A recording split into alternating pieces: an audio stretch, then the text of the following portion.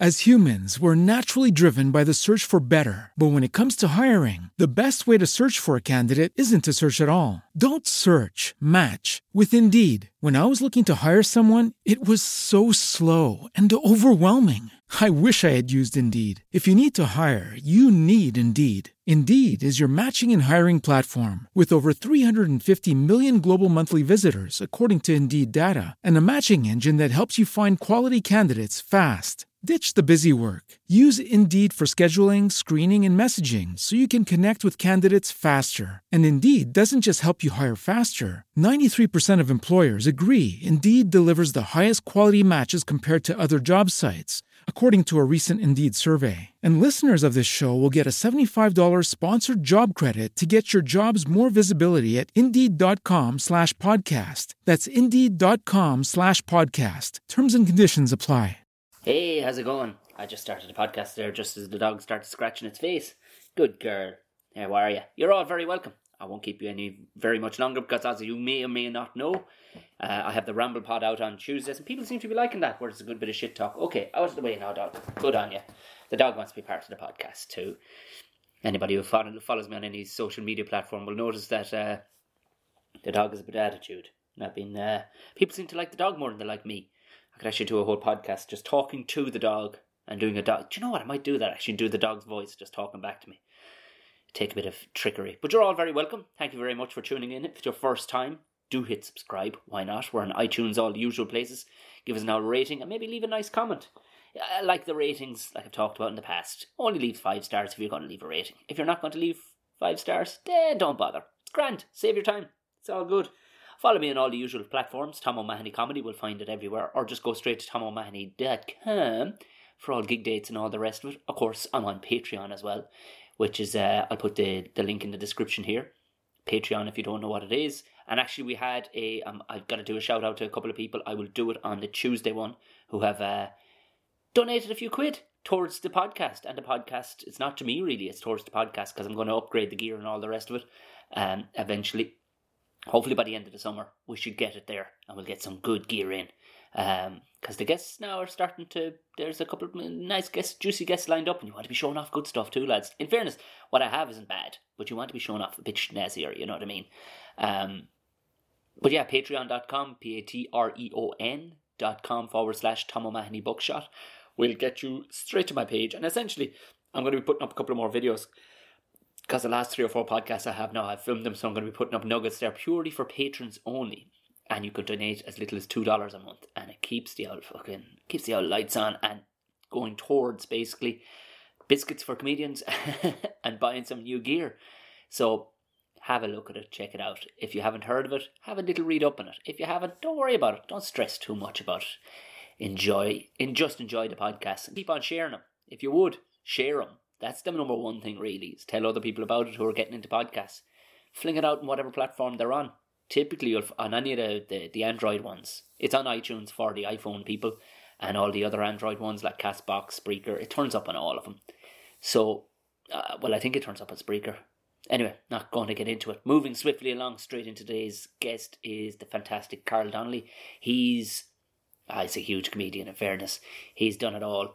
He's been, you'll see some of his videos online, hilarious stuff. And we talk about his poster in it. I'm going to put up his poster as the actual image of this to anybody who's listening or whatever, but just go have a look at last year's poster from his show Nutter on a Bus. You'll see what we were talking about, how it's just unnerving. There's something unnerving about his poster, but he's a hell of a nice fella. He's gigging all weekend at the Laughter Lounge tonight and tomorrow night, and obviously he talked in this about his Edinburgh show coming up as well. He's prolific. He's done it all. He's won a bunch of competitions. He's been nominated for the top ones as well. You're going to enjoy this one. He's a fucking hell of a nice fella. So please enjoy the fantastic Carl Donnelly.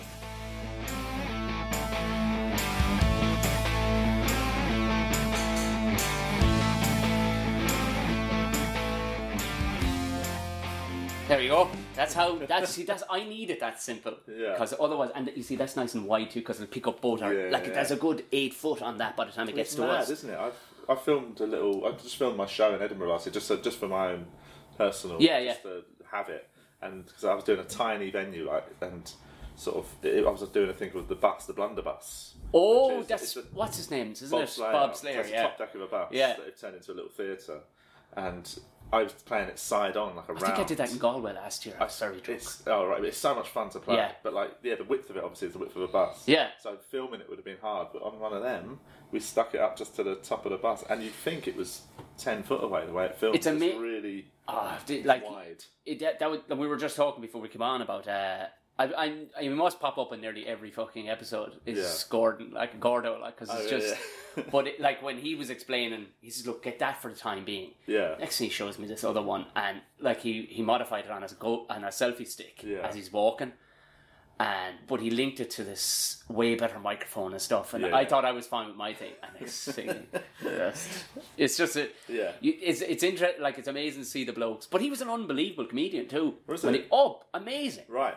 It was a crying shame he stopped. But why did he stop? Just wasn't. I think he went back to college, and he's an all or nothing bloke. Right. Okay. And he was like, I can't. He had a comedy club here in town and everything. And it was fucking brilliant. You could not do wrong with it because he was musical as well as. Yeah. But he'd write a new amazing song every week. Right. And real fucking and it was. I like it when, not it's sad, but I think I respect it when a good comedian just. Oh, it's like anything. It's like sports blokes when they just go, nah, that's like class. Borg sort of. Yeah. I'm walking away now. Have you seen the film Borg McEnroe? No. It's not great, but it's still interesting. The story's interesting. Yeah. Like it sort of shows them. So it was always Borg was the nice guy, McEnroe was the sort of bad guy. It's almost like that film Rush. It's exactly. Like, it's almost exactly the same film. Just they've changed the who sports. it's about. Yeah. But it is that thing of. It shows you that they were both quite tricky customers. Borg wasn't just this super nice. He was troubled. Yeah. Like behind the scenes, with his sort of coaching team, he could be very difficult. And so I think it tries to just balance it out and show McEnroe actually had, he was trouble on the court. But actually behind closed doors, he was just he was ruthlessly ambitious. He's a funny fucker, though. In fairness, I mean, he's tongue in cheek and all that. But anybody, you'd have to assume and I've had a few lads on. Like pro fighters and pro rugby players and stuff like that. Yeah. Just because, and it's nothing to do with I enjoy both those sports, but it's just and a couple of weeks ago, the woman Megan Williams, she plays for the Ireland ladies. Yeah. And you're like, what fucking makes you take? Because just to be that savage, to be able to be that much better. Sometimes it's natural, but it has to take some level of psychoticness. Definitely, I think there's got to be a single-minded. Yeah. I'm going to be the best. And also, because I think there's very rarely you meet a comedian who's got that. When you do, normally they're not that good at comedy. Yeah. No, totally. The comedians you meet with, when they're new and they're just so I'm going to be the best comedian in the world, tend to be far from that. Yeah. Whereas the comedians that are just doing it just for the I crack, just want to do comedy. I just want to see if I can do this. I enjoy doing it, and you've got to be driven, but I don't think you can have that sort of laser target. And you do see it the odd time, but it's normally comedy isn't their goal. Yeah. Do you know what I mean? It's just to succeed. You know what I mean? It's I see. Because if you're getting into this shit for the money, oh my god, you just it's the worst. I mean, it can end up being a decent. It career, can, it can. I mean, there's no ceiling really on it, No, but definitely the first 5 years or so are pretty tricky, aren't they? You have to get inventive with food and stuff like that. I've got a sneeze coming, but go for it, man. This is podcast time. Sorry. To be fair, that was a well-controlled sneeze. I sneeze like a fucking cow. I knock over tables and everything. I just lose myself for a good 10 seconds like that. I mean, I held most of that stayed in, so that probably means we've got another one coming soon. Yeah, I should have let it out. But your poster kept from last year. Was it Nutter on the Bus? Last year was Nutter on the Bus, yeah. That poster fucked with my head. It was good, wasn't it? It was so good. Yeah. And for a lot of the problem is, I think I peaked with that. This year's poster, I've gone a bit serious. Not serious, but I'm not doing as silly as that because I love the silliness of it. It was, that had built up over about 3 years. So had it? I did a show in 2014, I think it was, called Jive Ass Honky. And the poster was a really serious black and white photo of me in a turtleneck jumper, looking dead down the lens. So it was so you'd see it from a distance and think, what? That's what an arsehole. Like, what sort of comedian would do that as his poster? And then you get near it and you see the title was Jive Ass Honky. So it's sort of like a piss take. Yeah. So and then the year after, I was trying to work out what to do with the poster, and we copied that, and then we redid the photos and everything. I don't know why we didn't just use the same photos, but and it was called Badman Tings. But then we shrunk my head down. So we shrunk my head down to about 70% of its actual size. so it just sort of it just made people uncomfortable. It really, that's what it did. And then last year's was the sort of, I think when we peaked, so from that little trajectory from the silly... Your shoulders were so wide. Yeah, last year was me topless and my head shrunk down to about, it's probably about 60% original size. But you wouldn't, it was, most people couldn't work out if it was a shrunk head or it's me. Yeah, but some people I think I'm going to use that photograph actually for this podcast, and just to put it up and just this is what we're talking about, because to describe it isn't enough, because you just at first you're thinking, oh, it's like that moment from Beetlejuice, where he sprinkles dust on his head. But there's something. See, I look too deeply into shit too, probably as a comedian. I'm going. How, because but the thing is, it's silly and it was funny. It was very the amount of thought that went into the size of the head. We were going back and forth. Me and my mate's a graphic designer. Okay, brilliant. So he's done all my posters for the last probably for the last 5 years, and we really think about every little detail. So he'd send it to me, and I'd just be like, it's still too big. We need to take another 2% off, and he'd keep shrinking, or we'd go back up, and it's too far. And it took us days just to get the head size right. And that was before all the colour scheme and everything else. But I mean, you could see why people would go to, because your comedy would be like mine, is that it's comedy. Because there's sometimes, and there's a hint kind of coming into it a small bit now, it's like, it sounds almost like a public service. It's like, relax. Yeah, I think even when, I've done shows that actually quite, some of the things I talk about are quite personal and serious, but I always make sure to do it in as silly a way as possible. Even I did shows about depression and divorce and stuff like that, but they were never that sort of one where for the last 10 minutes of the show I'm in a spotlight crying, and the whole crowd are in tears. It's always done with, I think there's something, I find it really good if I'm going, the times I've done them shows when I've actually been in quite a bad mental place. Yeah. But I find it really helpful to me for them to be silly. I find that it gets me over it by laughing about it. I mean, that's the way I got through it, and I think the audience hopefully would. Because I remember I got caught rotten a couple of years ago. I was at, and you're during the day at Edinburgh. Yeah. You're pissing about, and then you get invited in to see a show, and you go, oh no, and you make all your excuses. I was just backed into a corner with this young chap, and he was like, and it was in Finnegan's Wake. Yes. And he said, it's just me. We're doing a two-hander. We're splitting it with this girl over here. Yeah. They both seemed so nice. And I went, okay, well, I'm out of all my own flyers anyway, so I can't. I've done all the flyering I can really do. Okay, let's go. Yeah. And I went in, and he said, would you sit up the front? And it's only a little 40-seater, and the other 17 people sat at the back. Yeah. And I sat at the front. Ugh. Oh my God, it was not comedy. What was it? It was basically how half an hour of struggling with bulimia. Oh God. And with no hint of irony or humour or anything. It was just, oh fuck. And then you don't know where to laugh, because you're like, that is kind of, oh right, that isn't funny. Yeah. And then she came out, and she was brilliant for the first 3 minutes. I was like, oh, thank God. Yeah. But then she just pulled up the handbrake and just turned the corner into how her husband had been murdered. Oh my God. And if the remaining 27 minutes was that. Oh Jesus. Yeah, there needs to be a warning. Yeah, there was trigger warning, as they say. Well, it aged me at least 3 years sitting there. But this is the thing. I think that's part of the problem is, Edinburgh is brilliant for allowing comics to do what they want to do. But the problem I think happens is when good comics have the ability to do shows about something that's very very serious, and you can have moments of pathos and serious, of course, Hannah Gadsby's show last year that won the award, or shared the award, and that was that was a show that had moments of really hard-going, serious, sort of hard-hitting social commentary, but then she's good enough that she managed to still she made the first half really funny, so to give herself the license to do that. And that's because she's got the skill to do it. But then the problem is a lot of newer acts see that, them shows winning the awards and go, I need to do that serious thing. But they've not realised they've not worked yet. They've not done the years of learning how to do the funny bit. You've got to really have a good bed of funny to be able to then chuck something serious and not let it derail the gig. I know, yeah, because I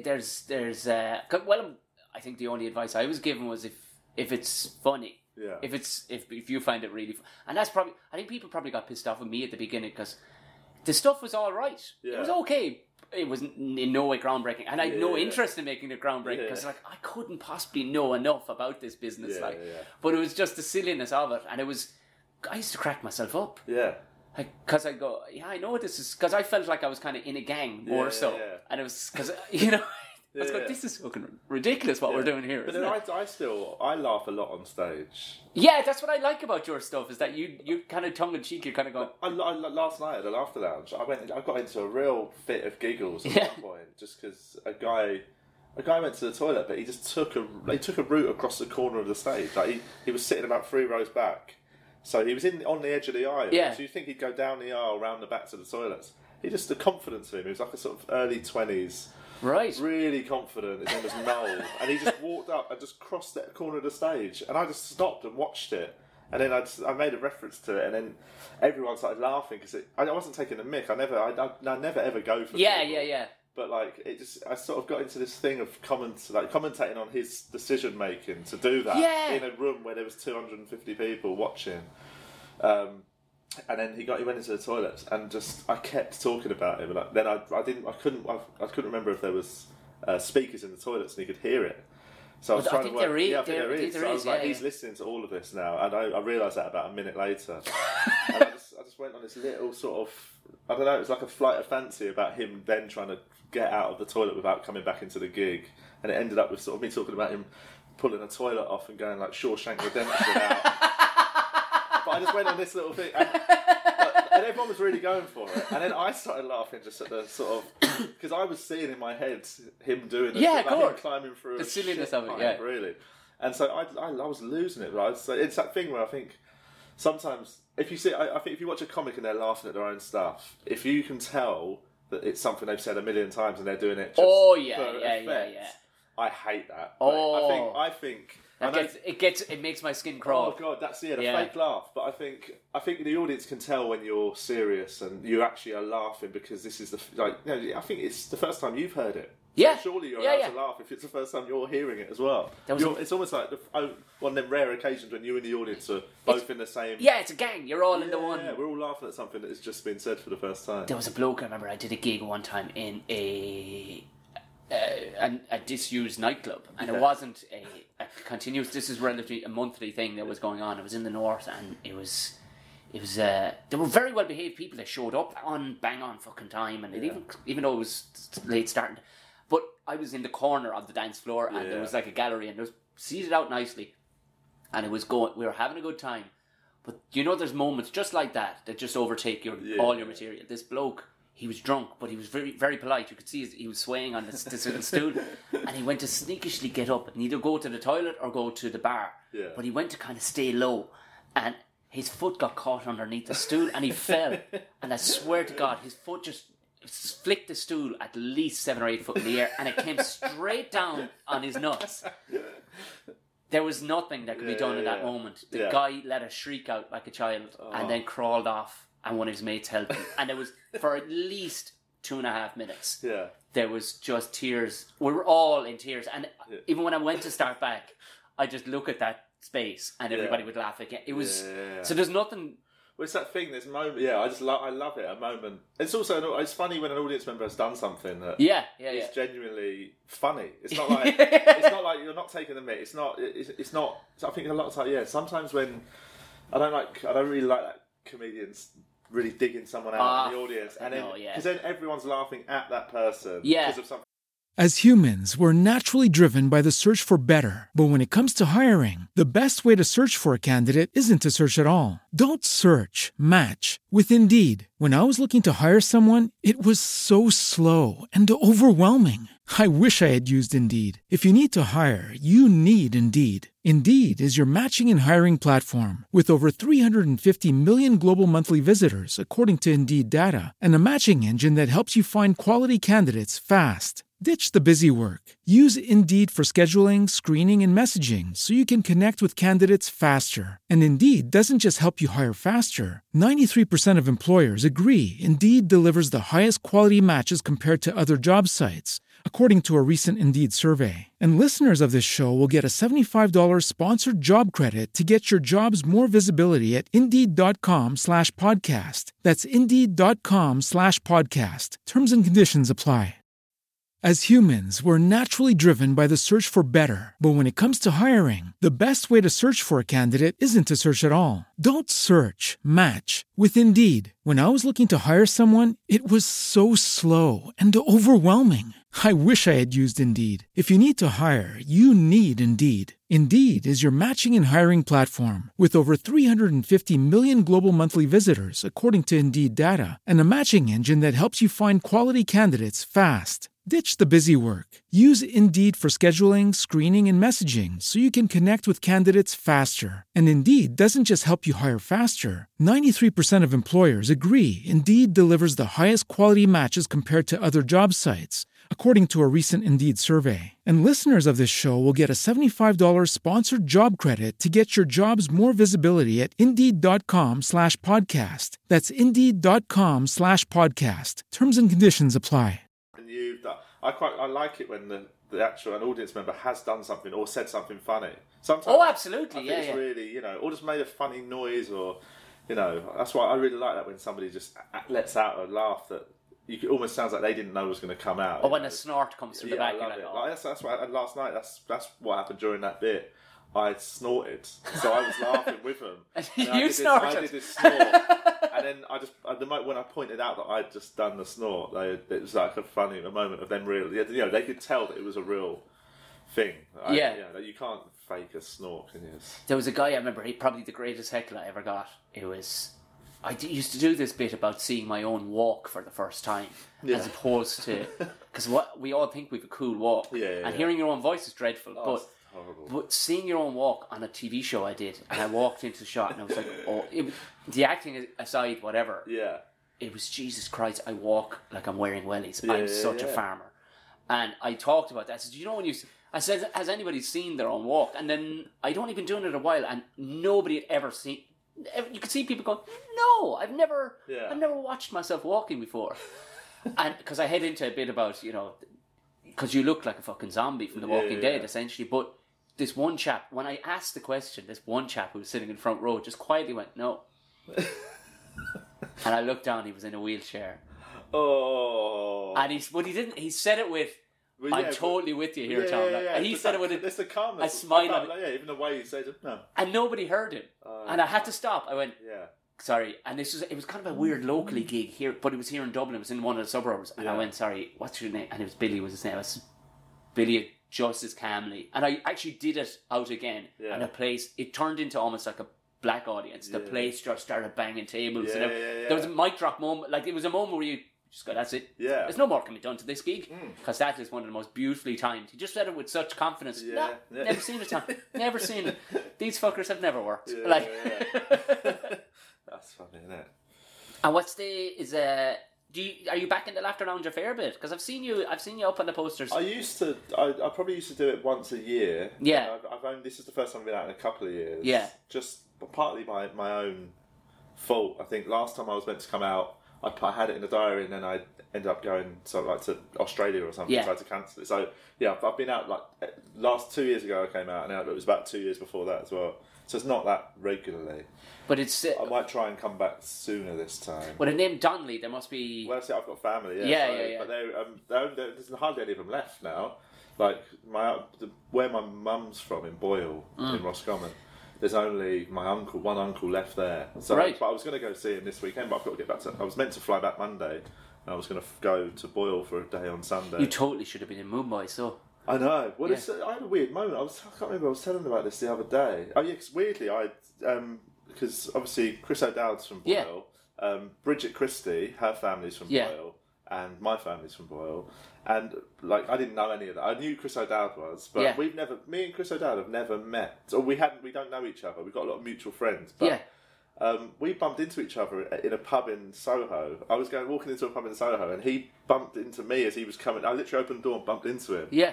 I looked up, and because he's a unit, he's a big man. Like you won't miss him. Like yeah. And we had this weird moment of like, I went, "Oh, hey, how you doing?" And he went, "Oh, how are you?" And we had a little exchange, like we knew each other. Yeah, and he left, yeah. And I went into the pub, sat down, got myself a drink, and then went, "Hang on, I've never met him before. I don't know why we had that exchange."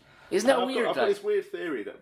Because I spent every summer in Boyle growing up, and we're only 2 years apart. There's probably something where we probably met when we were 10 or something, or like bloody played football or something. Yeah, and there's just that weird little part of your muscle memory that it must be. Because it was a weird moment of like, you know, to not.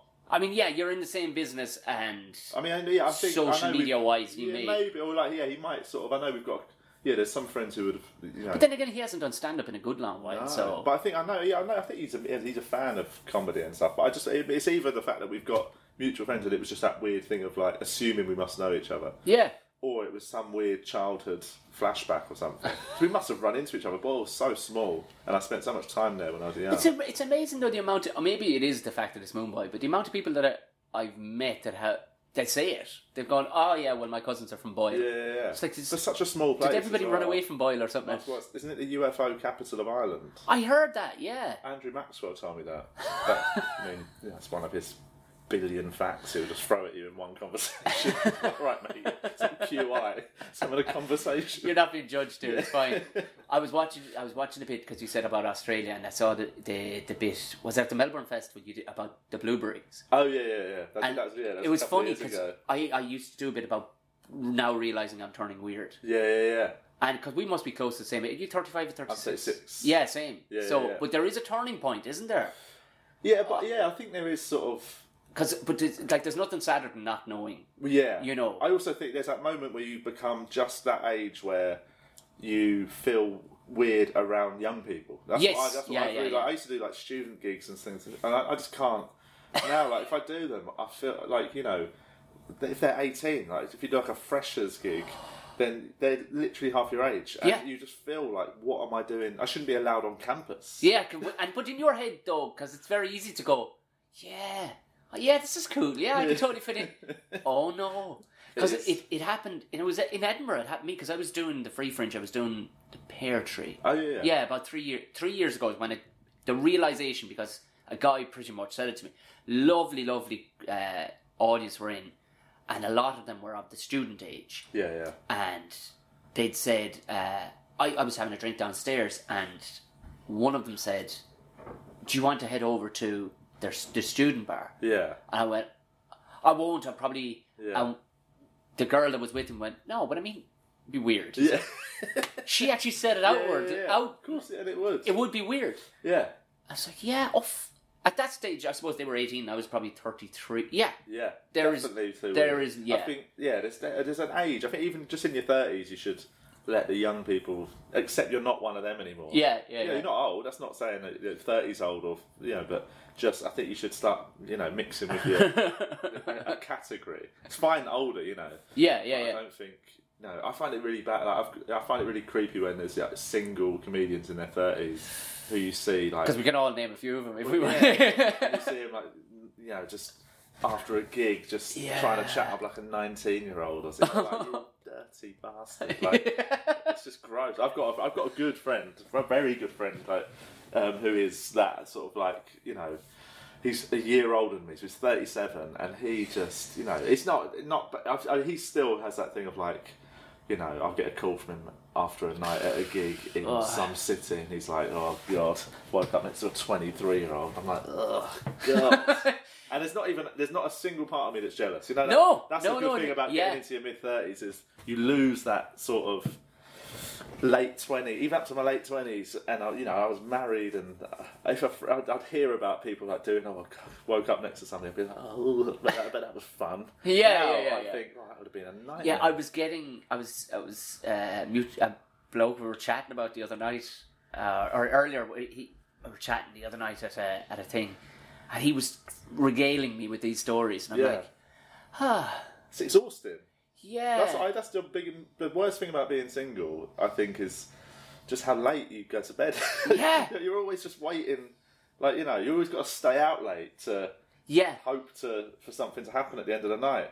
That's genuinely, I think my favourite thing about relationships is you can just go to bed early. Totally, and there's no answering for it. Like but that's what's even been single. Who the fuck are you answering to anyway? Like, but you can't help it. There's that instinct. Oh that yeah, you need something. Stay out and hunt. Like if you're out drinking, you have to wait till the very end of the night, to the very last moment where you lose any hope that something might happen. Then you finally go to bed.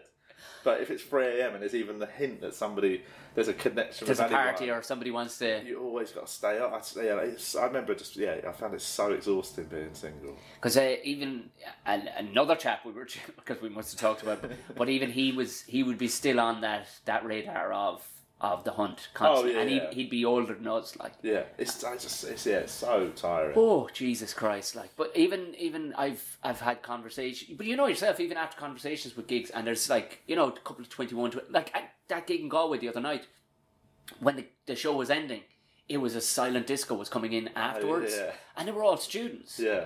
And they were good natured, but they were all a bit pissed, you know. And and I've stopped going, God, was I like that?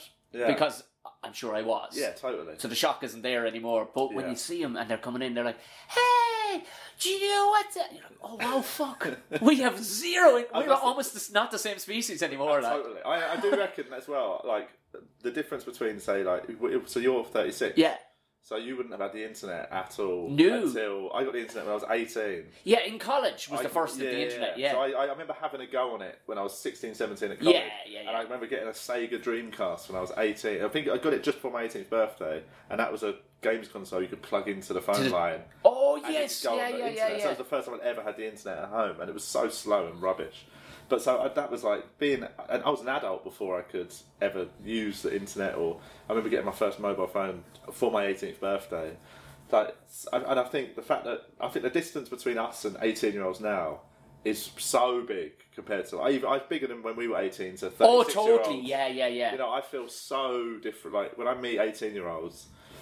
Like, just even the language. The priorities are so... Not who has major priorities, but the priorities are so different, like. But I just feel... Yeah, it feels... I know I'm not even in a patronising way. I know some people say, like, young people are idiots. And, like, it's all Instagram selfies and all that. I don't think... I think it's harder for them now. Oh, man, they got shit to worry about. Like. Oh, the amount of pressure and the amount of, like... You know, it's quite a bleak outlook for the future. Well, your every move has been... Yeah. Property, everything like that. Like, I mean, it was hard when we were probably 18, but now it's just they're fucked, basically. Fucked. You know, there's no, but they don't know they're fucked either, because they don't know the good times. Like. But I do think there's probably a background hint. Like, you know, they must have a little sense. Oh, of it. That's why there is this obsession with bloody selfies, and it's a distraction, isn't it? Oh, it has to be. It's like the fall of Rome. That's why everyone's taking photos of their lunch, because they know everything's crumbling. You've got to find a nice distraction. That's what happened in Rome. When the Roman Empire was crumbling, the whole of Rome became obsessed with sex and food. Right, was that just to pass off just a way of distracting yourself from the impending crumbling of your civilization. Hence why during the recession, McDonald's fucking actually had record years. Yeah. They did. They record because people were treating themselves. Because that's what McDonald's is. It's an instant treat, isn't it? That's why everyone loves, smashed avocado brunches, because it's a nice distraction from the fact that you're never going to have a pension. I didn't really realise that I was...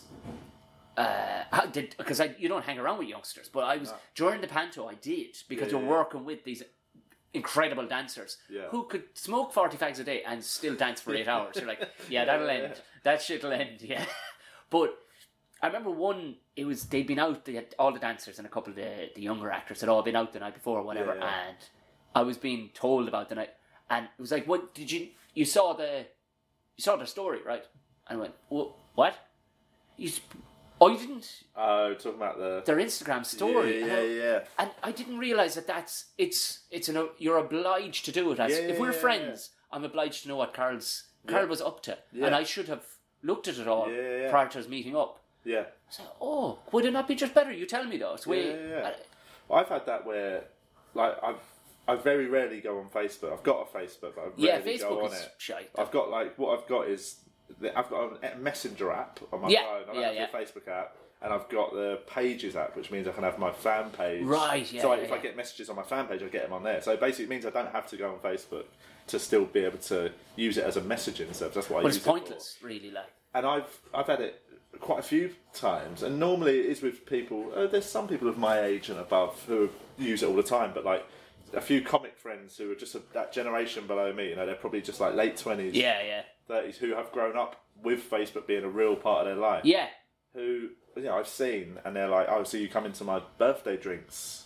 And I'm like, "Oh, when is it?" And they're like, "Oh, it's Saturday. Did you not get the invite?" The invite. And I was like, "What are you talking about?" They said, "I invited you on Facebook." It's like, well, I don't even know what that means. I don't understand where that would show up. Yeah, you know, I haven't got any notifications or any of that on, so I wouldn't have got an email.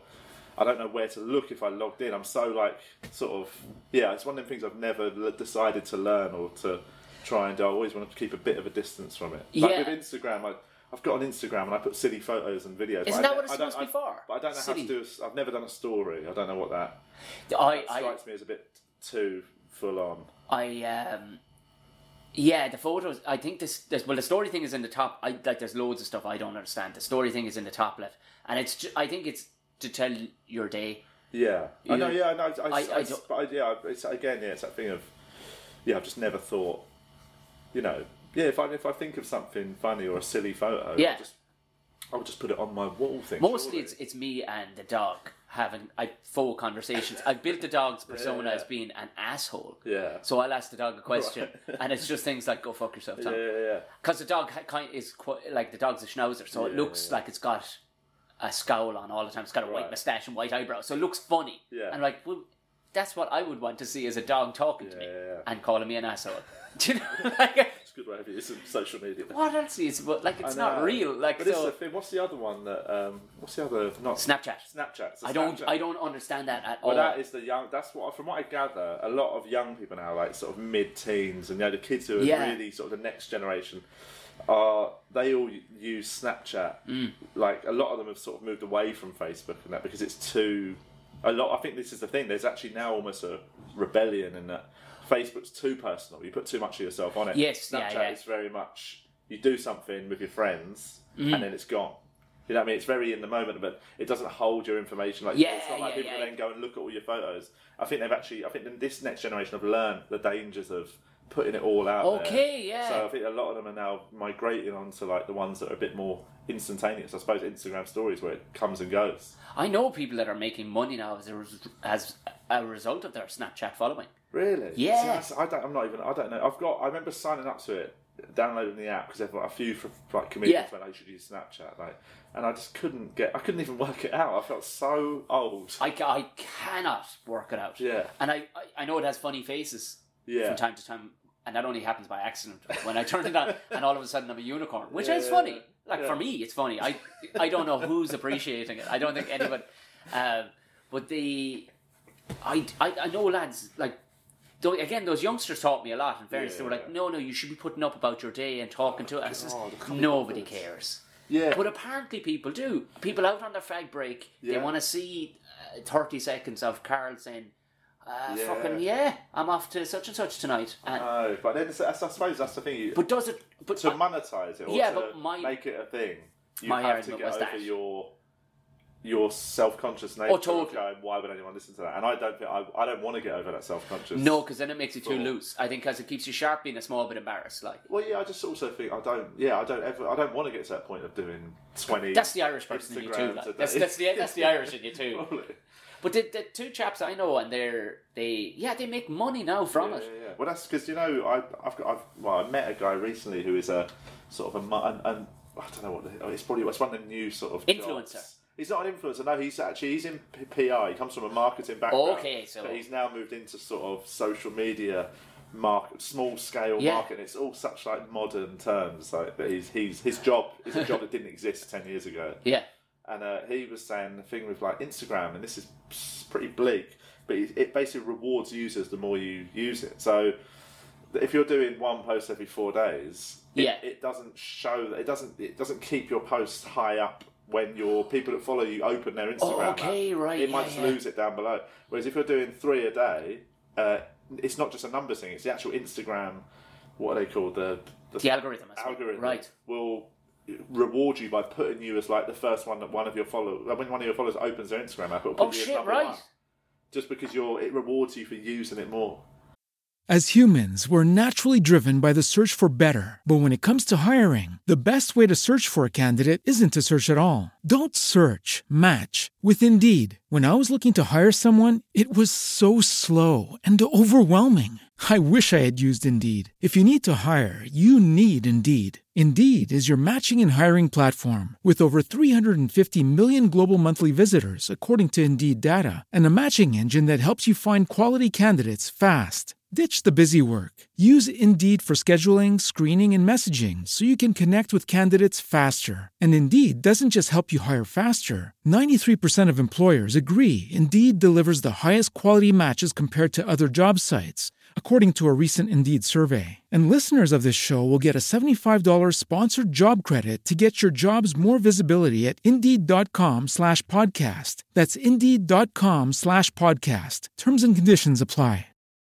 As humans, we're naturally driven by the search for better. But when it comes to hiring, the best way to search for a candidate isn't to search at all. Don't search, match with Indeed. When I was looking to hire someone, it was so slow and overwhelming. I wish I had used Indeed. If you need to hire, you need Indeed. Indeed is your matching and hiring platform with over 350 million global monthly visitors, according to Indeed data, and a matching engine that helps you find quality candidates fast. Ditch the busy work. Use Indeed for scheduling, screening, and messaging so you can connect with candidates faster. And Indeed doesn't just help you hire faster. 93% of employers agree Indeed delivers the highest quality matches compared to other job sites, according to a recent Indeed survey. And listeners of this show will get a $75 sponsored job credit to get your jobs more visibility at Indeed.com/podcast. That's Indeed.com/podcast. Terms and conditions apply.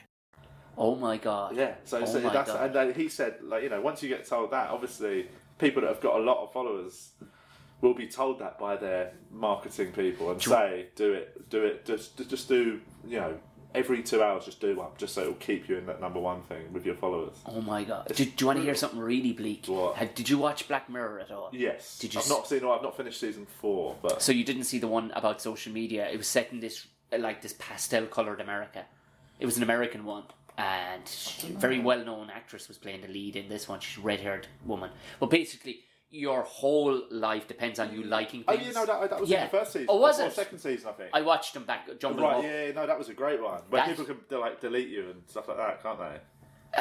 No, that you can delete. Yes, that was another social media one where you can delete people out of your optic nerve. Right, oh, yeah. This one is... Oh, it was just your likes. It was all your about likes. Yeah, I did see that. It was brilliant. But not, and then if you're not above a certain amount of likes, you're all right. It's one of the lads popping in there. They make cameos the whole time, so it's grand. But basically, if you in the way this in the Black Mirror one, what it was is you might actually be allowed through a door if you weren't up a certain amount of likes. So you might get. It is actually happening now in China. Right. They're trialing it. What? On 2 million people in a province in China. Where?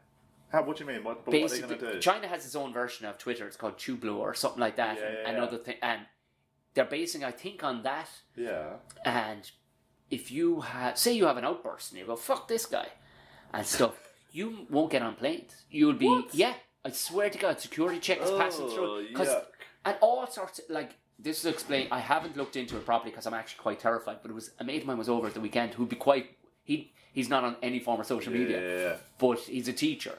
So he loves being it. He's I'd imagine he's very good at it, but his whole thing is about the dangers of his students. Look, lads, this shit isn't real. Yeah, that's the thing. Even when the people that started, there's people that were at the ground zero. Yeah. Facebook and Instagram and all that who don't have them. They're the if the people that invented it don't use it. Yeah. You know that there's a problem there, and it's obviously if they're aware of the dangers. Yeah. Yeah, I think we do. Yeah, I definitely think. If I wasn't a comedian, I wouldn't be on any of it. I would totally just delete it all. But I think I've found a way of using it just for, putting. I use Twitter sometimes to throw a silly short idea of a joke out. Yeah. That I think might. That's a good soundboard. Twitter's a good soundboard for so stuff. I use Twitter for that. Very, very, very rarely will I ever post anything, even sort of drifting towards an opinion. You know what I mean? I can't be bothered. There's no point, you know. It's such an. Who are you shouting to? Exactly. It's such a pointless thing to have an argument on, you know, on social media with some person who's you don't even know who they are or where they are. Yeah. What are you doing? It's such a waste of time. So yeah, I think I've managed to find a way of I'll use that for jokes. Yeah. I've got a Facebook fan page I can put links if I'm doing a show. Yeah. And Instagram I use for basically silly photos and videos of me doing dumb things. But at no point do I ever try and engage with it as an actual real thing. And people, that's the dangerous people do, like. Yeah, there's that thing of people just posting, like, this is why I deleted all the Facebook app and that, because, you know, it is addictive. It's meant to be. It's all about the dopamine hit, isn't it? Yeah. So, like, I gotta like. There's Nice. that thing of just, if I was just sitting on a bus or I was sitting on a train or I was sitting at home, you know, suddenly you're trying to watch something, you want to watch a documentary, but you're just constantly looking at your phone, you're forgetting about that, and I'd be checking in and just, you'd open Facebook and everyone would be putting, you know, everything just felt like a little cry for attention, isn't it? It's all having a tough day today. I heard it was a very interesting, like it was actually refreshing to hear. I was down in Cork last weekend and we were filming this thing, but this woman that was on the cruise, she was just talking about how her 20-year-old, he's in arts. Yeah. Him and none of his friends have mobiles. Oh really? That's good. They have not. They came out of school and they were all going into art. Yeah. And they had formed an opinion amongst themselves. Basically, this is fucking pointless. That's great. And I says, how do you? Because he's heading to Australia for a couple of months. Yeah. I says, how do you get? He'll just have to find a landline or borrow one, or I'll just have to, just old school. Yeah. Because she could understand it. She was like, I'll ring him on a Tuesday at 4. Yeah. Be by the phone. It's great. Well, that's what my hope is, that if this generation of young people now are getting away from Facebook, and even I know Snapchat's still a social media thing, but it's a bit more innocent. They're using it for a personal. I think you have your little closed group, like, of friends. It's all like send something, then it disappears. Let's not keep any of this online. Yeah. If they're moving that, hopefully the next generation moves even further away. And I'm sure in a few generations, I'd love it if everyone just took it back to basics and, you know, just you can have a mobile phone, but you don't sit staring at it all day. And it'd be nice if, you know, in 50 years they look back at this period of time and go like, we really got carried away. Yeah. Well, I think it's probably going to become quite uncool. I think that was the vibe I got from her. Was that it's a hipster thing? Yeah, that's what you want. You want the hipsters to suddenly go, I've got an old Nokia 3310. Because that's what they released, a new version of the 3310 that's got no Wi-Fi or any of that stuff. It's just a phone. It came out like 6 months ago, and back orders were huge. So there's obviously what you've got to do is make it cool to not have. Just need Kanye. iPhone. That's what we need. Just need Kanye to. Yeah, that's it. So I think that's the next wave is. Because it was a French guy. He was a sound tech that was on. He had this tiny little phone, and it was like Alcatel or something. Yeah, and he was like, I must make a call. And I haven't seen one of them in a while. And that's where the conversation goes. I get like 10 days of power from this thing. Yeah. And this guy, you could tell by him, all he was into was just battery life. That's all he cares about. But battery life was really all that concerned him. You know. Yeah, it's good. I've got a couple of friends. I've got a couple of friends who have no, you know, sort of. They've just got an old phone. You can call or text them, and that's it. Well, I thought I was going to be into horrors because we just moved. And we moved about 10 miles outside of, not even outside of, just over the Dublin border, out of the city bounds. And it just happens to be countryside, a little pocket of the countryside in Wicklow. And it's just gorgeous. Phone doesn't work. Really? You'll get so you can take phone calls. Yeah. And like the first week I was going, jeez, I can't be checking shit here. Yeah. And then I thought, how fucking important am I? Yeah. I'm not that important. But then it's amazing how quick you stop caring. Yeah. That's what I've done. I always, after the Edinburgh Fringe every year, me and my wife, we always go on holiday straight after the Fringe. Yeah, right? it's healthy.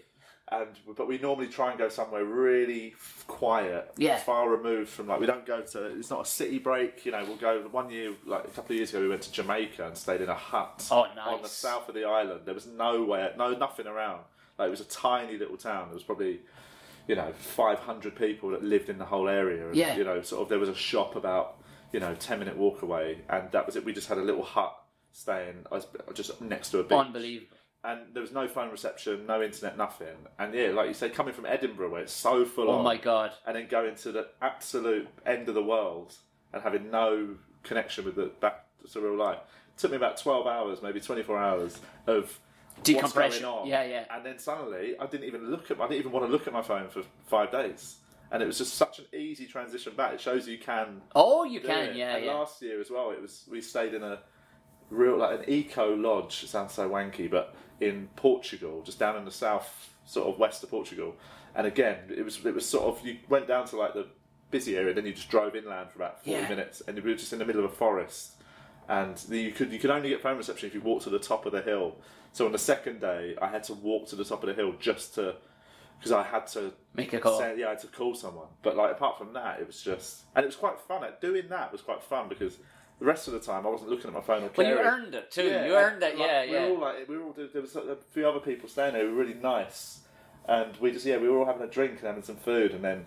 It was just as the sun was going down. I had to go off on this journey. It was like a 20-minute walk to the top of this hill through loads of forest. Which is hilarious when you think about it in that modern day. And I got to the top and broke through these trees, and there was this little mast that's there with like tinfoil on it that managed to pick up a signal, and I had to stand next to it to get like 1 bar. And it was felt like, oh right, this was worth it, you know. Now I can make my call and go back to not having it. Because do you know what's a good spot actually if you are going back to Boyle? In the right next door in Leitrim. Yeah. We went for we got married last year. Yeah. And for our anniversary, we went a glorious weekend in April, but it was Leitrim, and it's the fucking no reception either because it's in this weird cutout valley, and this they have a hobbit house. Right. And a bunch of these yurts. Okay. And your own kind of, because I think they lived in Australia for a while, so they took kind of the Australian outdoorsy vibe, and they've built a kitchen that everybody can use, and then they have a barbecue set. It was, and the fact that none of our phones worked. Yeah. And it was myself and the missus, we brought the dog as well, because they were like, oh yeah, bring the dog. And like, they make their own cider. Yeah. And you could tell, talking to them, they're a young enough couple, they're like in their 40s, but they both look ridiculously in shape. Because everything is done. Everything is done with a pick and shovel. They've done it all themselves by hand.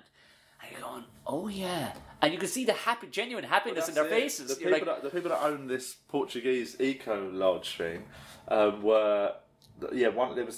she was Portuguese and he was South African. Right. And so she'd moved to South Africa when she was younger and met this guy. He was like a big, what was his job? It was big finance. You know, it was really busy. 12-hour days. And they had 2 kids, and then they were just hating their life. And then she just said, why don't we... As humans, we're naturally driven by the search for better. But when it comes to hiring, the best way to search for a candidate isn't to search at all. Don't search, match with Indeed. When I was looking to hire someone, it was so slow and overwhelming. I wish I had used Indeed. If you need to hire, you need Indeed. Indeed is your matching and hiring platform with over 350 million global monthly visitors, according to Indeed data, and a matching engine that helps you find quality candidates fast. Ditch the busy work. Use Indeed for scheduling, screening, and messaging so you can connect with candidates faster. And Indeed doesn't just help you hire faster. 93% of employers agree Indeed delivers the highest quality matches compared to other job sites, according to a recent Indeed survey. And listeners of this show will get a $75 sponsored job credit to get your jobs more visibility at Indeed.com/podcast. That's Indeed.com/podcast. Terms and conditions apply. Moved back to where she was from in Portugal, and not far from where she grew up, and they just bought this chunk of land and just built loads of these little African huts, basically. That's class. And it was like you're saying, there was a communal kitchen. It was like a little African hut kitchen that was just round, and you'd go in and it was just, and they were so happy. Like this family was so just like lived just in their little chunk of land without sitting on their phones, and the kids were so nice and. Just the kids were like, you know, I think one was 16, the girl was 16 or 17, the boy was about 14, and they were just really friendly and nice and engaged. You know what I mean? They didn't have any screens around them. They didn't know anything like that. They were just living in this little pocket of calm, and it was so nice to see. And what was Australia? When you were there, do you go every year to the Melbourne Festival? Not Melbourne. I mix it up. So this year I did Melbourne. Last year I did. Oh, did I do Melbourne last year? No, last year I didn't go. It was the first time I didn't go out, actually. I know I went out, last year I went out and did a thing called the Roadshow where I toured around. Right. This year I did Melbourne. The year before that I did Melbourne. The year before that I did Adelaide. and before that I sort of alternated. Right, because I was talking with Mickey Bartlett. Do you know Mickey? I do, yeah. Yeah, because he was saying he toured, and I was, how was it?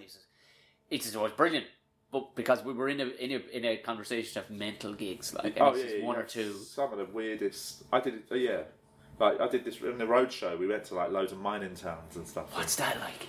It's amazing. The people are so people are so up for it because you're the only entertainment they've had for 6 months, and they've all gone crazy. Like if you go to parts like Alice Springs, that's the most landlocked you could be. You know what I mean? Everyone's mad because they're so far from civilization. I'd imagine, They're in the middle of the country, and it's just like so. There's a sort of madness in the air, but like they were so fun because the gig is like this is all that's happening for months. Let's all enjoy it.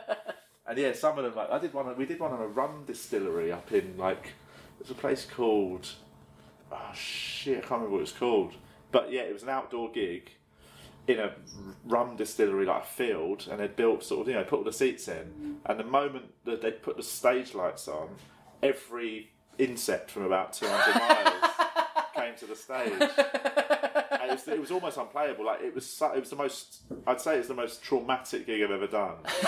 And I'm not that bad with wildlife because you were talking and just it's not even an exaggeration. There was about 10,000 bugs around flying into you.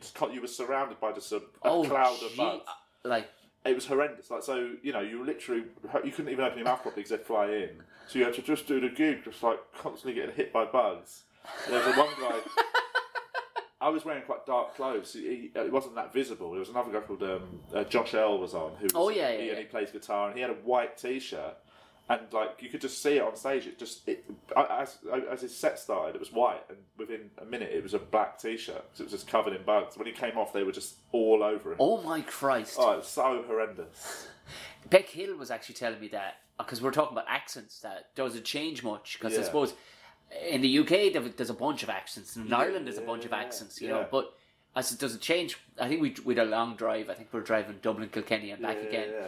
And she was not really. She's cause I don't know why it doesn't because it's just But she's in around Alice Springs and stuff like that. All right, where it's mental with flies because she's looked into this herself. Their accent has changed as a result of having to keep the mouth closed. Yeah, that's. Are you joking me? Because I swear to God, because flies fly into your mouth all the fucking time. I was in there, like. Yeah, it's funny. So their accent, they're the only ones who have a slightly closed mouth. Yeah. So they sound like they're kind of always a bit angry, like. That's funny.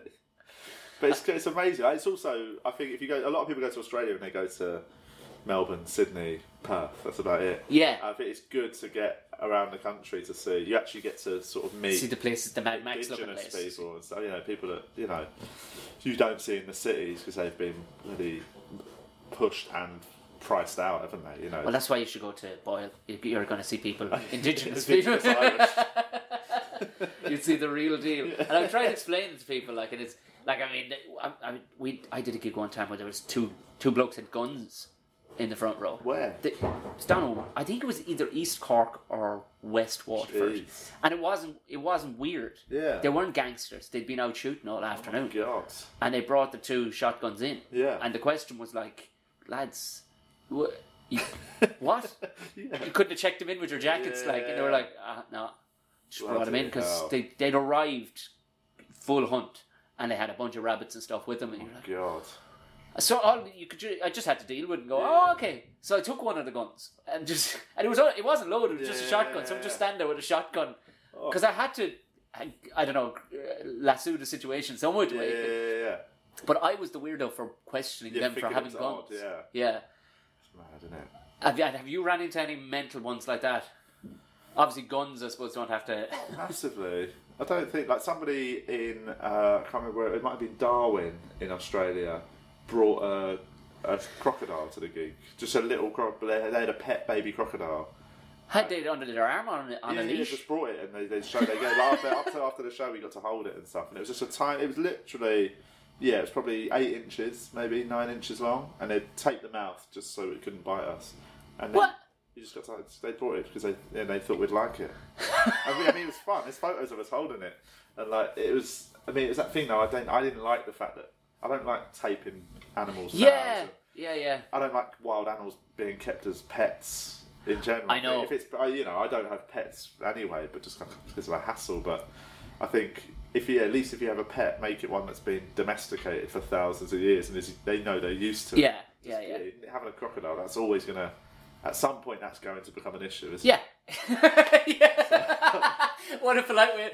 Look, I don't know what way to put it to you, but that thing's going to eat your child. It's going to... Yeah, it's such a, it's a... There's no positive outcome to that thing growing up. It's cute for a month. It's cute for 8 inches. And then after that, it becomes dangerous. Have you ever seen crocodiles and alligators up close? No, not inside 40 feet. They are so... they are dinosaurs. So you've never seen. They're terrifying. Obviously, that lizard thing of I'm a bloody vegan. I like animals, but I like letting them be and all that. Yeah. And I tend to sort of, feel quite sort of connected and calm around animals. But when we went to a crocodile park in Darwin. It's mad. The story behind it's a mad this guy in the 70s. Just started a crocodile park. It used to be they were endangered for a period because people were just culling them because they were, because how dangerous they are, and they thought it'd be easier to kill them all. So it got to a point when they were sort of really struggling, dying out, and then the government started legislating and saying that you can't just kill. These are indigenous wild animals. One of the few indigenous things anyway, because like rabbits and everything else they introduced. Yeah. So they sort of became slightly protected, but.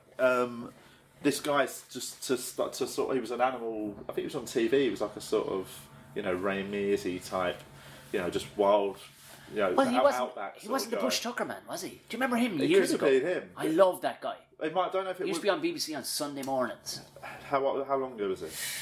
1984. I think it would have been earlier. I think in the 60s, 70s, he would have been like a sort of a big advocate of nature and that on TV in Australia. And he set up this wildlife park mainly for crocodiles to just try and start up a sort of sanctuary. But he did this one thing where he'd take trouble ones from all around the country. If they were going to be killed in a local area because they were causing problems, he'd take them in. So they'd gangster crocodiles. And they'd have their own pen because they were problems. And so some of these we got to sort of see them. It was just like chicken wire between us and Jesus. A 25-foot ridiculous creature that was so scary and just sat there. There was one, I remember, just the other side of the wire was its head, and you look in its eye, and it doesn't flinch, it's just there, and you think, I don't think it has any idea what's going on, it's probably asleep with its eyes open and that, but then, then they'll tell you to stand back and they'll throw a little bit of meat in, and the speed, the thing is, been watching everything, it knows, it's waiting, that's and all if they're that waiting fence for. wasn't there, you'd be dead. But there was this one little part of it, a little lake, where they're normally solo animals, they don't hang out in sort of packs. Oh, don't they? No, but this guy bred and hatched 70 in one lake to see what would happen, see if they could become like a sort of pack animal. Right. And they're not, but they all live very happily. I suppose because there's grub being thrown at them all the time, and they don't know anything better. Really, that's where they've grown up. So there's this bloody lake with 70 crocodiles in of differing sizes. So and loads of them have got little bits of them missing when they've had a little scrape with each other. And, and they just don't react. I saw a video of one biting another one's arm off, and so it grabs it and then spins and rips the arm off. And the one who's had his arm ripped off just doesn't even react. Just sort of just carries on like, oh well, that's the end of that then. And that's how scary. How scary is an animal that they're the more I look into it, because I'm not a vegetarian, but I have a huge respect for. I won't eat anything. I actually prefer to hunt. Right. If I am going to eat meat, because at least then at least you're connected to. You really have to work for it. Yeah. It isn't a case of just going out into the backyard. You've got to put in serious time for it. Yeah. But that's the thing. I'm a vegan. I'm against sort of that. And eating animals and stuff, but I do think if people had to hunt their own food, but that's why I eat. I think there'd be people would eat way less. I only eat meat 2 days of the week, 3 days of the week. Really. So the numbers would just fall.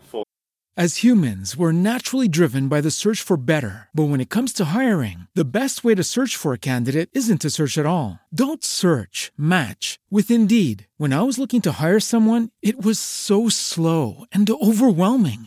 I wish I had used Indeed. If you need to hire, you need Indeed. Indeed is your matching and hiring platform with over 350 million global monthly visitors, according to Indeed data, and a matching engine that helps you find quality candidates fast. Ditch the busy work. Use Indeed for scheduling, screening, and messaging so you can connect with candidates faster. And Indeed doesn't just help you hire faster. 93% of employers agree Indeed delivers the highest quality matches compared to other job sites, according to a recent Indeed survey. And listeners of this show will get a $75 sponsored job credit to get your jobs more visibility at Indeed.com/podcast. That's Indeed.com/podcast. Terms and conditions apply. As humans, we're naturally driven by the search for better. But when it comes to hiring, the best way to search for a candidate isn't to search at all. Don't search, match with Indeed. When I was looking to hire someone, it was so slow and overwhelming. I wish I had used Indeed. If you need to hire, you need Indeed. Indeed is your matching and hiring platform with over 350 million global monthly visitors, according to Indeed data, and a matching engine that helps you find quality candidates fast. Ditch the busy work. Use Indeed for scheduling, screening, and messaging so you can connect with candidates faster. And Indeed doesn't just help you hire faster. 93% of employers agree Indeed delivers the highest quality matches compared to other job sites, according to a recent Indeed survey. And listeners of this show will get a $75 sponsored job credit to get your jobs more visibility at Indeed.com/podcast. That's Indeed.com/podcast. Terms and conditions apply. Off. And also, I think it just would make people way more understanding and connected to what they're eating. Most people have no connection when they see a burger. I love describing it to people because I'm like, really? Yeah. Really, you have a problem with it, but you're not a... Because the Yeah. only people that I would have a willful, I suppose, debate with is a vegan. Because I'll go, no, motherfucker. Yeah. You'll show up in McDonald's and just, are you happy that it just showed up there? Like, Well, there's a lot of I think there's so many meat eaters who just don't connect what there is in their burger 99% with don't. an animal walking around. Yeah. So that's why I've got way more issue with that blind meat eating. Yeah, just it being what they assume is normal. I've got more issue with that than people that go out and catch their own food. People who will, go out and catch a fish and eat it. It's not something I do, but I can see that the circle of life in that more than not having no idea how that bit of meat got on your plate. It's bizarre. Even we were talking about it the other night at that launch, and a chap, I was talking about vegetarianism, or whatever, and I suppose it'd be closer to vegan, I suppose, is what we probably eat 4 days in a week, really, because we grow a lot of our own shit now as well, it's just trying to be clean, you know what I mean? And it's eating stuff that probably grows local to in season, that kind of way. But he was the chap I was chatting with, who I had a great time with, but he said it, he goes, I'm one of those, he goes, I cannot bear the notion of how it got to my plate. I went, well, do you not think that's disrespectful to the animal? Do you know what I mean? If you want to just pretend like it showed up on your plate magic. So did he eat meat then? We'd been talking about him possibly going vegetarian as a result of... Yeah, I've not been able to deal with the moment it goes from trotting around to ending up on his plate. Yeah, but that's a decision that a lot of people... you should do it. I said, you should do it. I said, there's loads of that's what happened to me. I think when it gets to the point when you can't switch that off, most people just don't even think about it. Some people are aware of it, and they just deal with a little guilt. Yeah. I got to the point where I couldn't... every time I tried to eat meat, or I would just out of habit... I could see. I just suddenly was like, "Oh, I know what this is. I know where it's come from," and I couldn't deal with it, so I had to cut it out. And I think, for me, it was a much easier decision to stop eating it than to just keep sort of justifying it to myself. But we were watching the other evening out where we moved to. It's just it's like the 100-acre wood. It's ridiculous. Like deer come trotting down there. There's rabbits. Like the dog is losing her mind. She's loving it. But there's 2 hawks live just on the back field, and I could hear that sound from a hawk. It's like something. It's that American eagle calling sound. I was like, Jesus, that's eerie. Yeah. And it was I watched them for 15 minutes. These two and how they were working over and back across the field. Yeah. And one of our beloved rabbits gone. Oh shit. Gone. Yeah. But it was the way they'd scared the rabbit. Like, you could see the rabbit moving because we were looking down on it, and how one was working with the other. Yeah. And then all of a sudden, the rabbit's blind spot was picked by...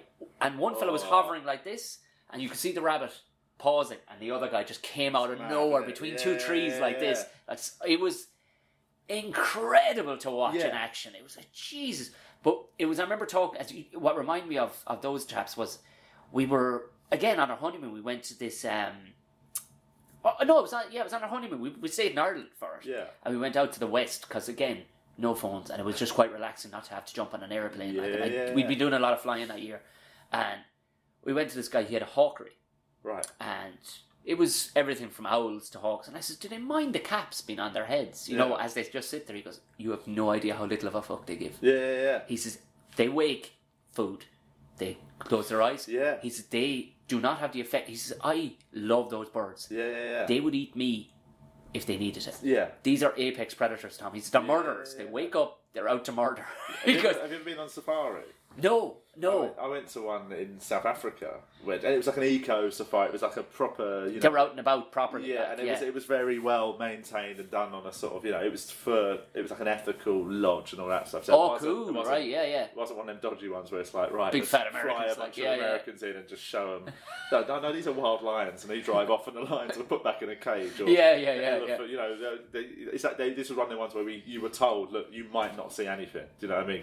I like the idea the range of of land that we're going to deal with is so big that we could drive for 4 hours and not see anything. Right. It's Wales, essentially, you're driving across. Yeah. So it's that thing of, because some of them, it's a bit of a coincidence.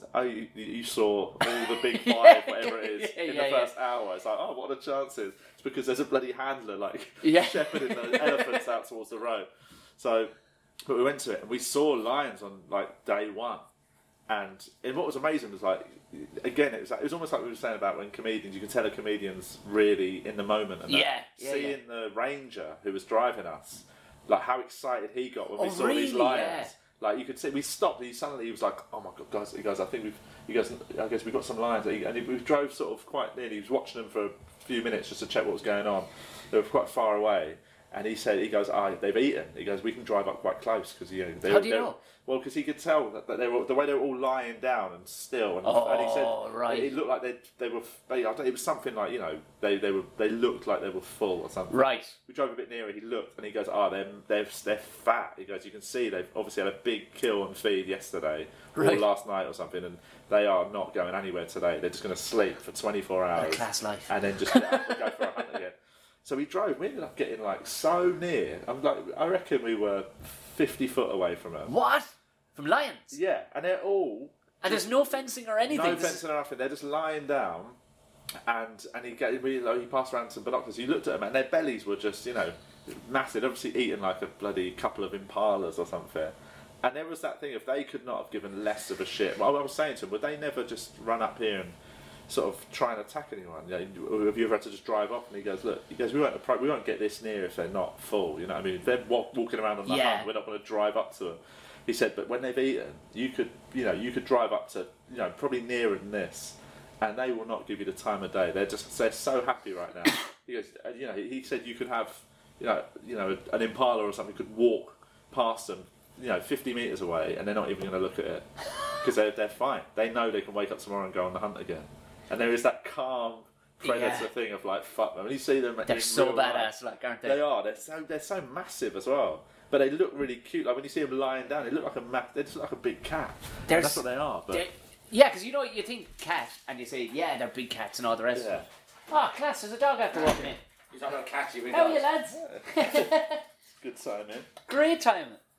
But I remember I was once upon a time when I worked as a civil engineer. I'd had to assess an insurance claim for Photo Wildlife Park down in Cork, which is a really nice place. It's on I don't know how many 100 acres it's on, but there's almost no fencing. Yeah. All the animals look like they're enjoying themselves. They're chilling, and some things are out and about. Yeah. I remember I smoked at the time, and a ringtail lemur stole a cigarette out of my mouth, and it was one of the greatest moments of my life. Yeah. Because a ringtail lemur stole a fag. But I was down by the bison houses where these oh my good Christ, these things that look like basically, they looked like a Volkswagen Yeah, with yeah. legs.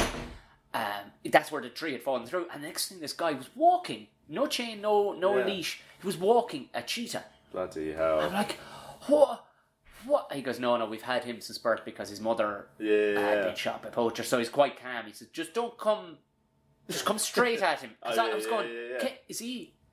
And we're talking 3 foot away, this guy was walking with a cheetah. He goes, no, he's all fed and stuff. He goes, to be honest with you, he would not be near anything had he not been fed. Yeah. And I said, even still, though he's grown here for like 10 years, and he knows, he goes, man, I wouldn't go near this guy. Yeah. He says, it's out of respect for the animal. He says, do you see all those fuckers hugging their lions and stuff? Yeah. Nah.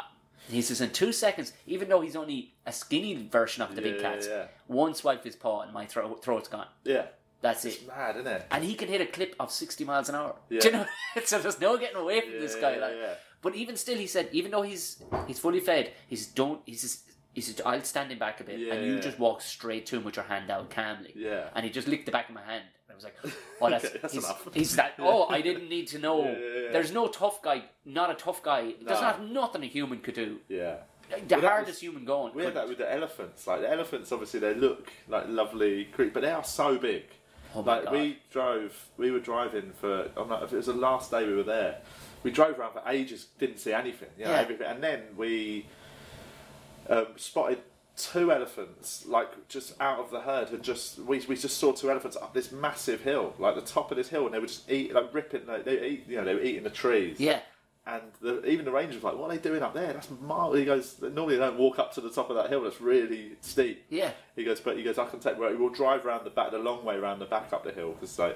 And we drove up sort of quite near them, and we got relatively near, probably about maybe 100 foot away, while they were just eating. And one of them was quite a juvenile, it was like sort of young male. Yeah. And it just turned, and it just started charging at the car. And the ranger was like, yeah, let's get out of it. Just drove on. It was like, when you see and that was only a small one, but when I say small, it was still probably, God knows how many tons. 12 foot tall. It wasn't like the biggest one, but the sound of it running towards the car, and like it only had just got up and running before the ranger went, oh, we'll leave these 2 today. That's not, obviously he's in a bit of a mood, and we drove off. But like the sound of that thing just. I suppose you quickly realise that you haven't. Oh, we're so fragile. Yeah, like. we're in a car. Yeah. And that thing is. It could run through a house. It's basically a teenage elephant, and it would just ruin us. Oh my God! But there's like that's the thing. Like you kind of realise how shite we are. Yeah. You know what I mean? We're shite. Like, yeah. Like we need guns and we need stuff. Totally. These things could just devour us. Yeah. Like I remember. I don't know where I heard it, but there's this wolf in this. I don't know where is it in America. This one breed of wolf. Yeah. Or it might be Africa. This will tell you how the next level of assassin these fuckers are, right? So they love deer. They love running down deer in packs, and they have like wolves. We know wolves are class, because they just have it worked out to a T. But there's something in there when they take a shit, basically when they take a dump, that there's spores of some sort of in it. Yeah. That once it disintegrates and goes down into the earth, the spores that they stay alive, and they will. The next vegetation that grows as a result of that fertilizer will hold those spores. Right. In the hope that it will be eaten by that specific deer. It will stay in that deer's genes. Yeah. And it will pass on to its first young, which will give them underdeveloped cardio muscles. Right. So their lungs and their heart will be smaller than usual, so they can be run down easier. Bloody hell. So 4 generations of separation. So 2 away from the wolf and 2 away. Yeah. Like that is nature's way of going. Yeah. It's mad. I saw a video yesterday online actually of I follow this guy on Twitter who's he's a vegan bodybuilder, and he's massive. He's like he's a deadlifter. He's very well known, isn't he? He's one of the sort of top ones, and he's quite funny. He's always winding up because he gets a lot of there's a lot of that anti-vegan stuff. Of course, People assume that vegans can't be. You're missing something if you're vegan. You're missing out on protein, and it's just not true. It almost becomes the kind of slap in the face kind of. It's a bit hack actually to go after, because it's hacky. Same way it's hacky to go after hipsters now. What are you talking about? Like, what are you fucking talking about? Exactly. So that thing, there's that old misconception that if you're vegetarian or vegan, that you're weak, which is just it's not at all. They're talking about protein. you know, you can get protein in loads of different ways. Yeah. And this guy's a vegan bodybuilder, and he wasn't a bodybuilder. He went vegan, then got into bodybuilding. So it's not like he became a bodybuilder, then went vegan and just maintained it. He's actually built himself as a vegan, and he's just massive. And so he likes to sort of wind people up online who claim that meat eating is the best way of being strong. And he just put this video. He goes, you know, anytime you think we're like top of the, you know, or we're the strongest animal. Yeah. And it was 3 bodybuilders, like on a tug of war rope, like, and there was a crowd around, and they were all 3 of them massive, like, you know, beefcakes trying to pull this rope. And then the camera panned, and I think it was a cheetah. Oh and my there was God. just one cheetah just on its own, just holding the rope. And like they just could not move it. It was just one. This animal was, you know, technically smaller than each one of those. Oh yeah, wait, but their muscle setup is... Yeah, and you could see the cheetah just dug its hands in and was just like pulling back. It's like, Forget about it. hell, man. Yeah. That's the thing, like their muscle setup isn't like ours at all. No. Even like monkeys would, you know what I mean? Oh, the chimpanzees, God, yeah. you're not even going to They be... rip you apart. They'd shred you. They're like, scary. I find chimpanzees scary. especially because They look nice. they can be mean. Yeah. When it's a cheetah or when it's a... You know they're doing it out of necessity because they're going, this is... I have one gear and that is just murder. Yeah. And it's nothing against you, man. I just want to eat you. That's I saw a most harrowing thing, and it was like one of them Planet Earth things. It was one of the early seasons, and it was just about how now and again chimpanzee communities, like, just basically all decide that one of them is just useless and an idiot, and they don't need him anymore, and they all just decide, should we just kill that one because it's just holding us back. And it showed the moment that they all sort of turned on the chimp who they were going to get rid of. Because we all have that friend in our group, but we're never going to do it. Rip them limb from limb. So they all suddenly started like turning and getting aggressive, and it was at the moment that chimp realised, oh, I'm fucked, and it just starts running through the forest, and like about 20 of them just start hunting him through the forest, catch him and kill him, and they're just like, right, he's done, he's out. It's like a prison, it's like prison rules. Jesus, And I remember watching it and being like, oh my God, imagine, like, you know, because you can't help but... make the association with us, because they're... God. In a lot of ways, you can see it, like, you know, and It was so scared as well. It really left a scar on me watching it. Because that's the thing about the old crocodiles, you go, look at the dead eye on that fucker. Yeah. And he holds no grudge against you. No. You're just dinner. Yeah. But the thing about the chimpanzees, they can make a conscious That's bad, it. It feels like there's a decision. thought. That felt like a group decision to go, this guy's a prick. Terry's got to go. Yeah. You're Like cut, the Terry. I'm Sopranos sorry. or something. Yeah. So, right, you're going to get stabbed in the back of the neck in a car. Brilliant stuff. Do you know what? I won't keep you much. How's your day? Oh, you're on tonight because this podcast will go out. You're out in the Laughter Lounge tonight. Tonight and tomorrow, yeah. Great stuff. And Edinburgh this year? I am doing Edinburgh, yeah. I'm doing the free festival for the first time. Oh, yeah? Yeah, I had a little break from doing... Last year I did a little show on the bus. Oh, Bob's one, yeah. So that was ticketed. So it's still like normally a normal ticketed show, but I felt it was a nice. I basically was thinking of having a year off, but decided to just do a weird little interesting venue. Bob has a lovely set with Heroes of the Fringe style stuff. So it's a bit more DIY and a bit more sort of weird and almost fringy. It feels It feels like you're actually part of the fringe again. Because I've had years of being in like the Pleasance, and I love the Pleasance, and the room I used to play was amazing, but I just fancied a year off, and then thought, actually, why not just do something a bit weird in a little room, and just do something different. And I loved it so much that I thought this year I might see what it's like to not be in the main. Is the pressure's off a small bit? Definitely, yeah. There definitely is less pressure. There's also less financial. Of course, pressure. yeah. You're not the outlay isn't as much. I'm very lucky. I've never come away from Edinburgh with a massive debt, and you hear stories about people losing 10 grand. Oh yeah. I've been lucky to not have that. So, but you still know the finances involved. Like when you're doing a sort of a big paid room, every ticket that doesn't get sold, you're basically paying for. Yeah. So there is, you'll walk out and you see some empty seats, and in your head you'll be on stage going, "Oh shit!" And that's not what that's not what comedy's supposed to be about. Like, yeah, because when it becomes businessy like that, and you're counting heads, you're like, oh. And you're at a fringe meant to be doing your having the crack show, and an hour show you've worked on. So this year, I'm doing a free festival, and I'm doing a venue called the Counting House Ballroom, which is like the big. Oh yeah. It's a big one. It's one of the sort of main sort of free fringe hubs and. Yeah, I'm looking forward to it, actually. I'm still putting the work in as if, of course. If I'm doing a main room. I've been working on the show for months, and it's coming together. So yeah, I'm just going to see what that's Oh, like. what's this year's show? It's called Strictly Carl Donnelly, which is Brilliant. It's sort of a pun on Strictly Come Yeah, Dancing, of course. but it doesn't really yeah. work. And but yeah, it's just. I can't wait to see the poster. Weirdly, like the back of the flyer is really funny.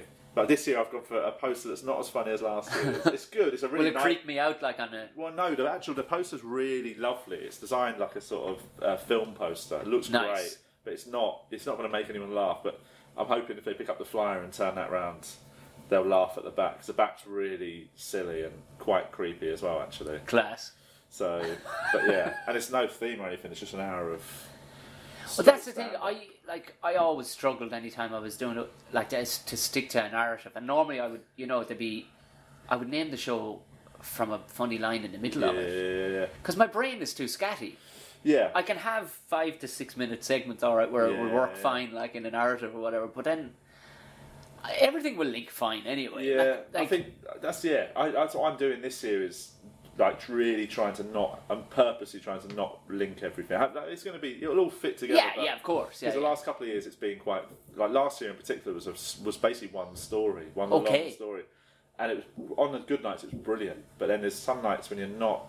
You almost feel like I can't be able to tell this story, and if you're not invested in it, then that's Well, and that's the thing. And if they're not invested, that's the worst. If you're doing a story, and 10 minutes in, you can see some people have not got on board with the story. Got 50 minutes left. In your head, you're like, well, they're done. You've almost got to write them out of your mind because you're like, they're not going to get. And that's a horrible feeling. That this year, I'm hoping, right, this is just an hour of stuff. It's almost what you almost want to say to them, right? If you didn't like this bit, don't worry, the next bit's different. Yeah. It's just an hour of thoughts and like observations, and it would be quite nice to have a show that I don't feel stuck in. Like absolutely, yeah. So yeah, that's why I thought I'd just do a big free room, see who comes, and just bang out a proper hour. Oh, you're going to have some crack, I'd say. I think so. Yeah. Yeah, I'm looking forward to it. Well, I'll put the link description from the Ed Fringe and all the rest of it in this and everything else. I'm also doing a really weird late show for 5 nights, midnight on the 18th through to the 22nd of August. Yeah, it's called Carl Donnelly Speaks to Dead People, and it's on the bus, and we're doing 5 nights of sort of drunken comedy seances. Fuck, I might come over for that just to see it. I don't know we haven't really planned it properly yet. We're still working on the idea, but it's just going to be us and an audience trying to contact the dead while pissed. Yeah, I don't know what it's going to be. It was a silly idea me and Bob Slayer came up with via email, and we were just emailing when I was in Australia, going back and forth. He said, "Do you want to do something on the bus?" And I love the bus as a venue. I said, "Let's do some late shows. Let's do a few." And we put this little 5 nights in, and I jokingly said, "Why don't we do a séance?" And next thing he sent me the link that he'd just put it he'd registered it with the Fringe. So it's just an idea that it was like literally the first idea I came up with, and he just went, "Right, let's do it." That'll do. So now we've just got to. I'm committed to doing a séance. So yeah, that should be interesting. Brilliant stuff. Thank you very much, Carl Donnelly. Cheers, thanks for having me. That's been great, man. Yeah, cheers.